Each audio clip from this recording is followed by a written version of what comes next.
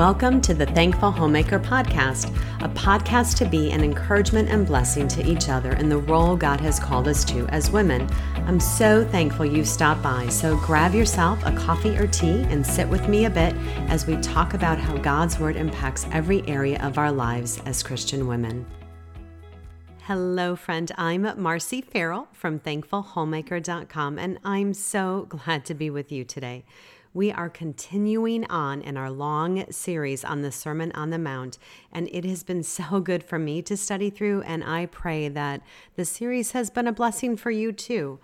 We still find ourselves in Matthew chapter 5 on this episode, and we are actually going to finish chapter 5 with this episode.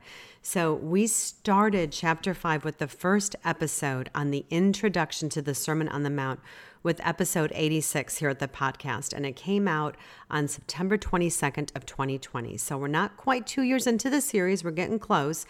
But if you're just joining us for the first time and you can make some extra time, I'd so encourage you to at least listen into episode 86 as it lays down the foundation for this text we've been working through and will continue to work through for a while. So I will make sure to link that in the show notes. And then also, if you happen to be wondering why a podcast titled Thankful Homemaker is spending time working through such a long text of scripture and not just talking about cleaning schedules and routines and menu planning, because I do have podcasts on all those things and why what we do in our homes matters. But the reason I'm camping in this text is because the time that we spend studying and understanding how to properly apply God's word, that's going to have the greatest impact in our homes and within our families. As the Lord changes our heart attitudes to line up with His, that's when the gospel is going to impact how we love our husband and children and others and how we care for our homes. So my hope in this series is to really just whet your appetite to continue to dig deeper into God's word for yourself. My desire is always to point you back to truth and encourage you in your walk with the Lord. My tagline summarizes it: gospel-driven encouragement for homemakers. So today's text takes us through another one of Jesus' teachings that is familiar to those inside and outside the church. We are in Matthew chapter 5, verses 43 to 48, and we're going to walk through today what it looks like to love our enemies and to love those who hate us and persecute us. This also brings us to the last of Jesus's "you heard that it was said, but I say to you" statements. This has been a hard chapter and really makes us take a look inward at the attitudes of our hearts, from anger to lust to our selfish tendencies, now to how we think and address those we would consider our enemies. Let me read the text for you today, and as always, I'm reading out of the ESV version. Starting in verse 43 in Matthew chapter 5. You have heard that it was said, you shall love your neighbor and hate your enemy. But I say to you, love your enemies and pray for those who persecute you, so that you may be sons of your Father who is in heaven. For He makes His sun rise on the evil and on the good, and sends rain on the just and the unjust. For if you love those who love you, what reward do you have? Do not even the tax collectors do the same? And if you greet only your brothers, what more are you doing than others? Do not even the Gentiles do the same? You therefore must be perfect, as your heavenly Father is perfect. This text continues with what might seem like radical teachings of Jesus, and I am sure the scribes and the Pharisees were shocked by this statement, just like they were the others in this sermon of Jesus's so far. I would go so far to say they were probably even pretty hostile to it. But we're reminded that we're not hearing anything new from the Lord. Jesus isn't adding any new content. He is just explaining the full intent of the law of God, which was originally given and which the scribes and the Pharisees had so turned into such a narrow interpretation, and they redefined it. Our God has created us in His image, and this image is stamped on every human being, whether they are a child of God or not. But now, as those who have come to be known by God through repentance of our sins and faith and trust in Jesus Christ alone for salvation, we are now called to live in such a way as to mirror and reflect the character of God. And before we dig in here, I want our hearts to be set on how our loving, our good God how our loving good God, how he relates to us. Because sometimes we forget this. We were by nature enemies of God, and yet he has shown his love even when we were his enemies. I want to start here because this is key. Romans 5:10 tells us, "For if, while we were God's enemies, we were reconciled to him through the death of his Son, how much more, having been reconciled, shall we be saved through his life?" God has shown us great mercy, and he's shown great mercy to a people who were unthankful and sinful and undeserving. He didn't return evil for evil against us. We were shown mercy. And this is the pattern Jesus is teaching us to display. It's the same pattern the Lord graciously showed us as undeserving, sinful enemies of God. We are to be imitators of Jesus, who is God incarnate, God in the flesh, right? And we are to reflect his image to a lost and dying world. And one way we do that is by loving our enemies. And let me state, this is another key thing, that loving our enemies doesn't mean that you're going to have these warm, affectionate feelings for them. You may, that may be a mighty work of God, but it doesn't mean that. Loving them is defined most times, I should say even love in general, is defined most times in the Bible as a verb more than a noun, as it is here. So we can say that we are to be loving towards our enemies. So our first verse here of Matthew 5:43 states, as I'm going to start walking through this text with you, "You have heard that it was said, you shall love your neighbor and hate your enemy." Okay, we find this direct quote in Leviticus 19:18, but nowhere do we find in the Old Testament the second half of that verse that the religious leaders added to that teaching where it says, "and hate your enemy." Those tricky scribes and Pharisees are at it again, right? Adding to the law.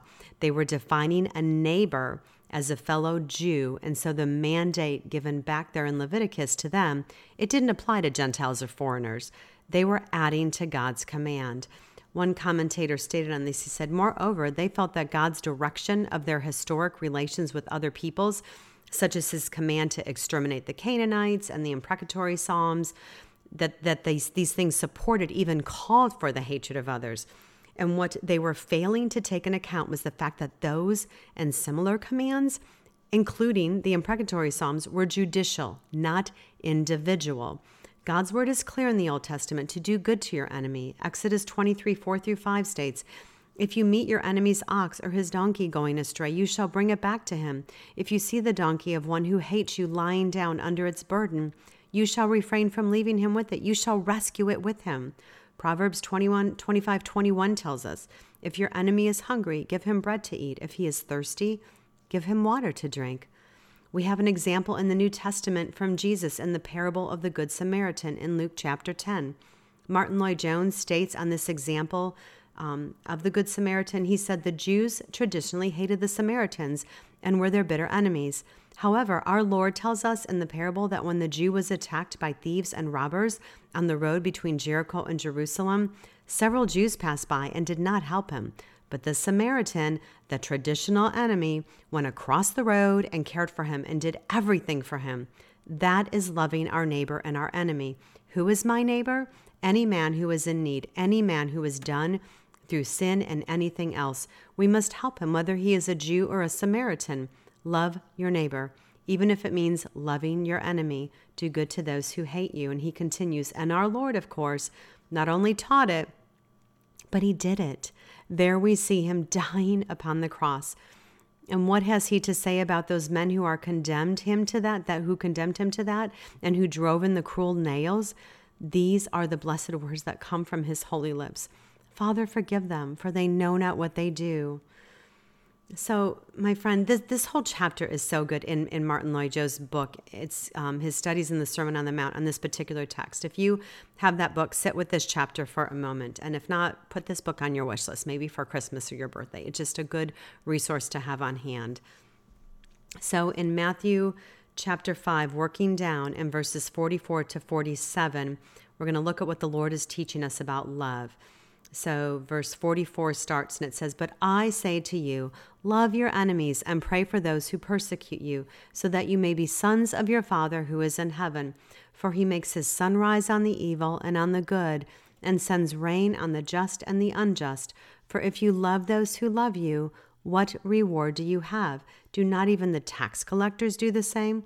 And if you greet only your brothers, what more are you doing than others? Do not even the Gentiles do the same? So love here in that verse in Matthew 5:44 is agape, and it's a love that gives without return. So we're called to love our enemies, whether or not they are lovable. This requires a denial of self and denying responding to our fleshly feelings, right? Agape love is selfless. God is our perfect example of showing undeserving people sacrificial love. Just look at Jesus. We can only truly love others by God's grace. And this kind of agape love is truly selfless, as it's thinking of others before itself. Love here is also in the present imperative. So Jesus here is commanding that this supernatural love is to be our continual practice or our lifestyle. Love is a fruit of the Spirit, and it's given to all of us in Christ.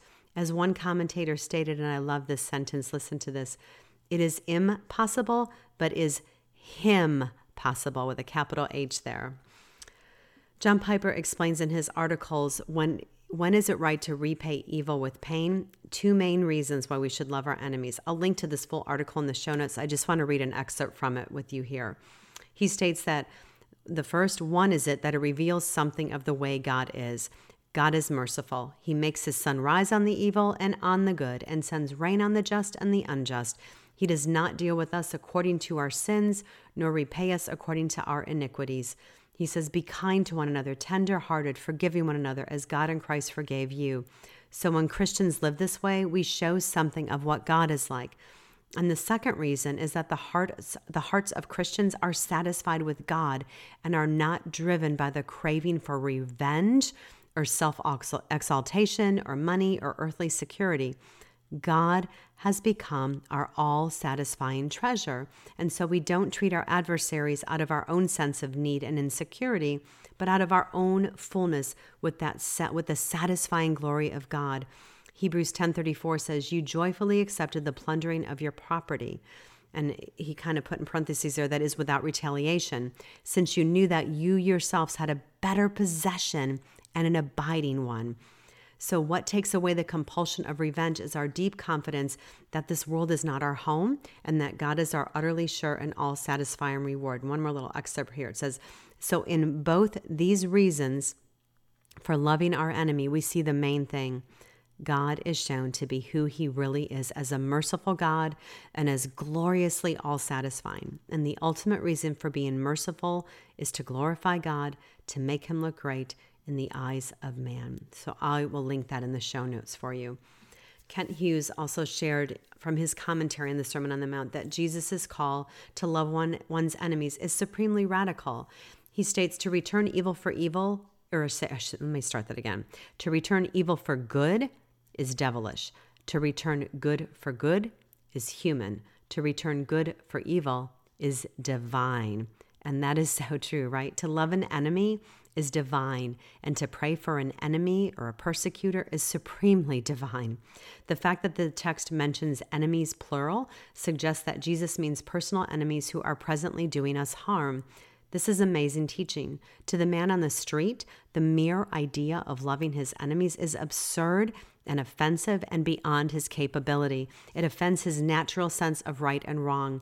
To those under the Old Testament law, the idea of loving one's enemies was completely contrary to the perception of God's law, which they thought required rejection and hatred of enemies. It was a limited love. Jesus commanded a love without limits that loves everyone regardless of what they say or do to us.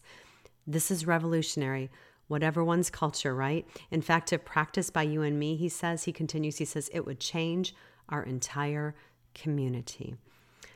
So my friend, why are we to love like this? Jesus tells us in verses 45 through 47, 45 starts with, so that you may be sons of your Father who is in heaven, for he makes his sun rise on the evil and on the good, and sends rain on the just and the unjust. For if you love those who love you, what reward do you have? Do not even the tax collectors do the same? And if you greet only your brothers, what more are you doing than others? Do not even the Gentiles do the same? So in verse 45, we're told to love like this because we will be like our Father, right? like father, like son, and we will resemble our Father in heaven. Ephesians 5:1 tells us, therefore, be imitators of God as beloved children. Romans 2:11 tells us, for God shows no partiality. As his children, we are to show no partiality. When we love without limits, we become like God. And in verses 46 and 47, we're reminded that it distinguishes us from how the world loves. It's so easy to love those who love us, right? We can do that pretty easily in our flesh. But what about those who are not easy to love? What about even thinking here, not just of your enemies, but just difficult people to be around, just challenging people that are hard in our lives? I mean, even I get this. We are talking about our enemies, those people that really hate us and persecute us and slander us and just do a lot of damage to us. But just in general, think here, difficult people, how we respond. Martin Lloyd-Jones stated, he said, we can emphasize that by putting it like this: the Christian is the man who is above and goes beyond the natural man at his very best and highest. He says there are many people in the world who are not Christian, but who are very moral and highly ethical, men whose word is their bond, and who are scrupulous and honest, just and upright. You never find them doing a shady thing to anybody, but they are not Christian, and they say so. They do not believe on the Lord Jesus Christ and may have rejected the whole of the New Testament teaching with scorn, but they are absolutely straightforward, honest, and true. Now, the Christian, by definition here, is a man who is capable of doing something that the best natural man cannot do. He goes beyond and does more than that. He exceeds. He's separate from all others, and not only from the worst among others, but from the very best and the highest among them. Kent Hughes had us ask ourselves, is there a quote, he said, more in my love?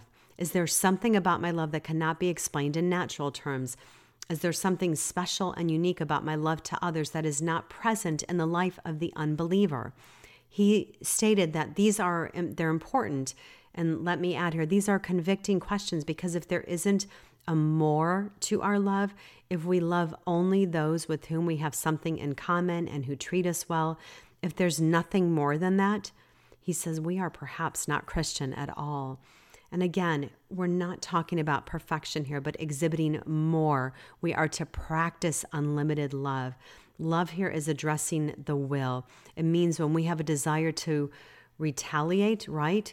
That because of love, because of that more love, we're going to have a desire then to do the opposite. We're not going to allow that desire to retaliate to take over. We're not going to let our flesh rule. We're going to let the Spirit rule. So when people lie and slander us, we're going to bless them, as Jesus says. Our words to them should direct them heavenward. We want to return words of goodness and kindness. We want to look for areas to do good to them. Take them a meal if they're in need, or send them a card if they need encouragement. This is not easy. This is truly supernatural. And please, I'm speaking to my own heart here today, because this is really hard stuff. If you have those in your life who are hurtful to you in their words and their interactions, take the time to pray for them. Here's our reality. If we waited until we love someone to pray for them, we would probably never pray for them. So as you pray for those who have done you harm, here's the key that we forget sometimes. When we're praying for somebody, love truly does begin to kindle in our hearts. And I have experienced this. I know that God works that way, that this is the best way to begin to love someone who hates you. Pray for them. Pray for their salvation. Pray that they would have a change of heart towards you. Pray for forgiveness in your heart, and that bitterness would not set in towards them, that you would battle that. Pray that all would go well with them. So agape love here, again, doesn't mean that we may necessarily ever be these close, tight-knit friends, maybe not even necessarily friends at all necessarily, but it will be a desire to do good to them, and it's going to be lived out tangibly. One commentator shared a story of this missionary family, and they returned home to find that the house where they lived, their neighbors were very challenging. So they're away on this missionary journey, they come home, and the house that they left behind, these new people move in, and it's really hard. These people were causing a lot of havoc in the neighborhood. They were foul in language. They didn't care for their home, and they could care less about the neighborhood. And at one point, the kids from this family threw a can of orange paint on this missionary family's home. So to say that this missionary family was not happy and pretty angry with this family was pretty mild. But the wife in the family was not happy that the Lord put her there, and really, and this family there more so. And realizing that her heart wasn't right, she got down on her knees and she went to the Lord in prayer. And she said, Lord, you know that I do not like these people at all. God, help me to love them. She said she didn't feel different, but she was resolved to exercise love to them. Her love became tangible here, right? She baked them a pie and she just began caring for them and praying for them. They didn't change, but she did. She began to love them. And when they moved, she wept. So that is what we talked about as Kent Hughes talked about the more of love. That is the more of love. And we close our last verse with verse 48. You therefore must be perfect as your heavenly Father is perfect. So we are not only not to be like the world and those in the world, but we are to be like Jesus. We have a therefore in verse 48. So Jesus is basing this all on what he just described, on what characteristics should be demonstrated in the life of a Christian. As Charles Spurgeon stated, stretch towards the highest conceivable standard and be not satisfied until you reach it. So this is not what some may interpret as a future command. I've seen that in some of the commentaries. Jesus is intending this as an exhortation to all that he has just said. He is calling us to be perfect as his heavenly Father is perfect. I get it. In heaven, we will be perfect, but right now we will not be, but we are to be striving for it. So this is, Jesus is calling us right now in the here and now to be perfect as our heavenly Father is perfect. And God's standard has always been perfect holiness. 1 Peter chapter 1, verses 15 to 16 says, but as he who called you is holy, you also be holy in all your conduct, since it is written, you shall be holy, for I am holy. So the word here for perfect is teleos, and it's often translated mature. And I probably pronounced that Greek word wrong, but it's T-E-L-E-I-O-S, and it is often translated as mature. But in the context, the meaning is that of perfection, because the Heavenly Father is the standard. So we need to measure ourselves not by others, but by the Father. To be perfect here, it's essentially the sum of all that Jesus teaches us in the Sermon on the Mount, and ultimately is the sum of all that's taught in Scripture. The, quote, sons are to be perfect as their Heavenly Father is perfect. And that perfection is absolute perfection. It includes our words, our responses to injuries, our dealings with our enemies. The great purpose of salvation and the goal of the gospel and the great desire of the Father is that men would be conformed to the image of his Son, the only one who ever lived a perfect life. So if a man could live the way Jesus has told us to in this chapter, he truly would be perfect. So perfection is our continual goal in this life, but in the life to come, it'll be our everlasting possession and experience. And James Montgomery Boyce explains that in order to be perfect as your heavenly Father is perfect, he says you must turn away from your own efforts completely and receive instead the perfection which God has already taken steps to provide for you. Nothing that you will ever do will be perfect. Only what God does is perfect. Hence, if you are to reach the perfection which God requires, it must be as the result of his working for you and in you. He says in the 18th Psalm, David speaks of perfection twice, once of God's perfection and once of man's. And the point of the verses is that God is responsible for both kinds.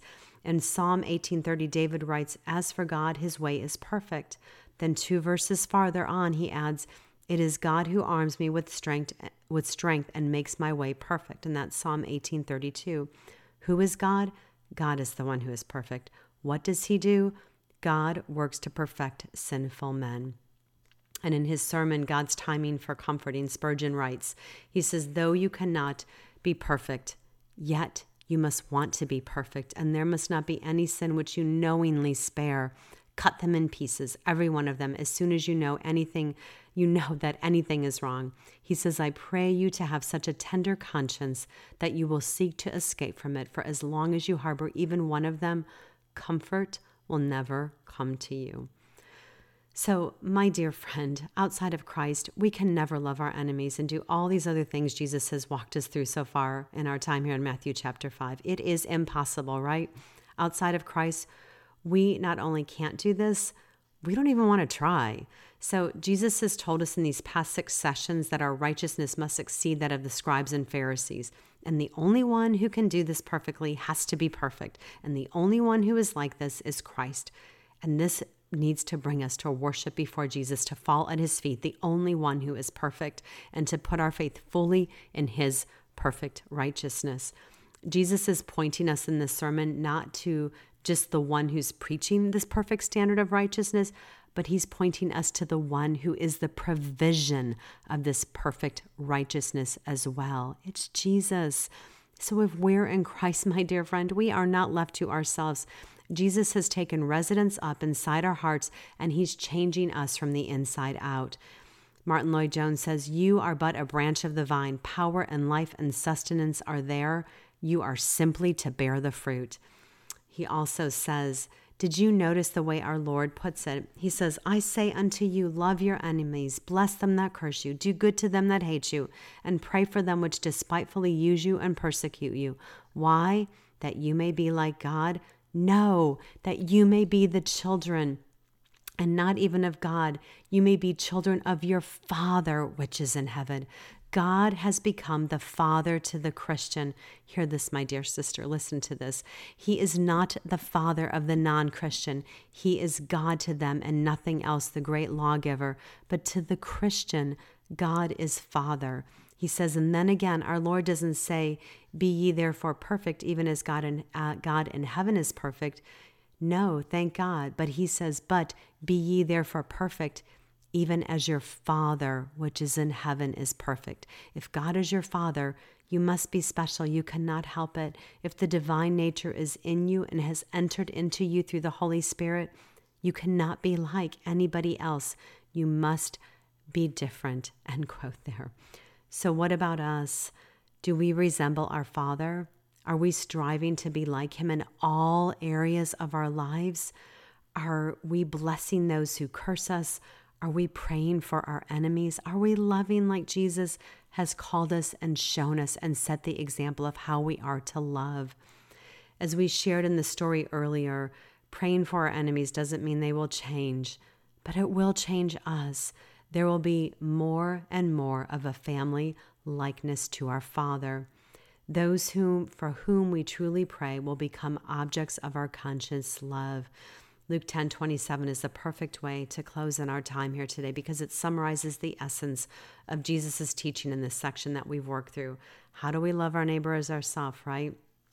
And he answered, "You shall love the Lord your God with all your heart and with all your soul and with all your strength and with all your mind, and your neighbor as yourself."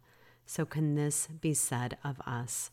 So, my dear friend, thank you for your time today. And Jesus truly is enough. I'm so grateful to be here with you. And I pray we all have much to ponder as we meditate on these verses. And we do pray for our enemies. I think we need to be praying, God, help me to love them. Show me how to love them. And faithfully, by God's grace, that we tangibly live that out. If you'd like a little more group interaction and a smaller group setting and accountability in your walk with the Lord, consider joining us in the Homemaking Matters community. We work through various areas each month together. We tear through Scripture. We're studying through 1 Peter right now, and we really work on to spur each other on to love and good deeds in our time with the Lord and in the care of our homes and our families. You can get all the details at homemakingmatters.com, and I'll link to it in the show notes too. And I will be back next month as we start Matthew chapter 6, verses 1 through 4, and we continue with Jesus' teaching about life in the kingdom. And we're going to work through now, or really how now, being children of our Father in heaven, right? What do our lives look like as we walk around along this way in this pilgrim life that we're in? And Martin Lloyd-Jones shared that chapter 6 has two great divisions. He said the directly religious part of the Christian life and the mundane, and that they are both vital areas we need to be clear about as believers, and that we need instruction in them both. So I'm really looking forward to moving into this next chapter with you guys of chapter 6. Some of my favorite verses are in this chapter too. So I do pray, my dear friend, that you have a very blessed week.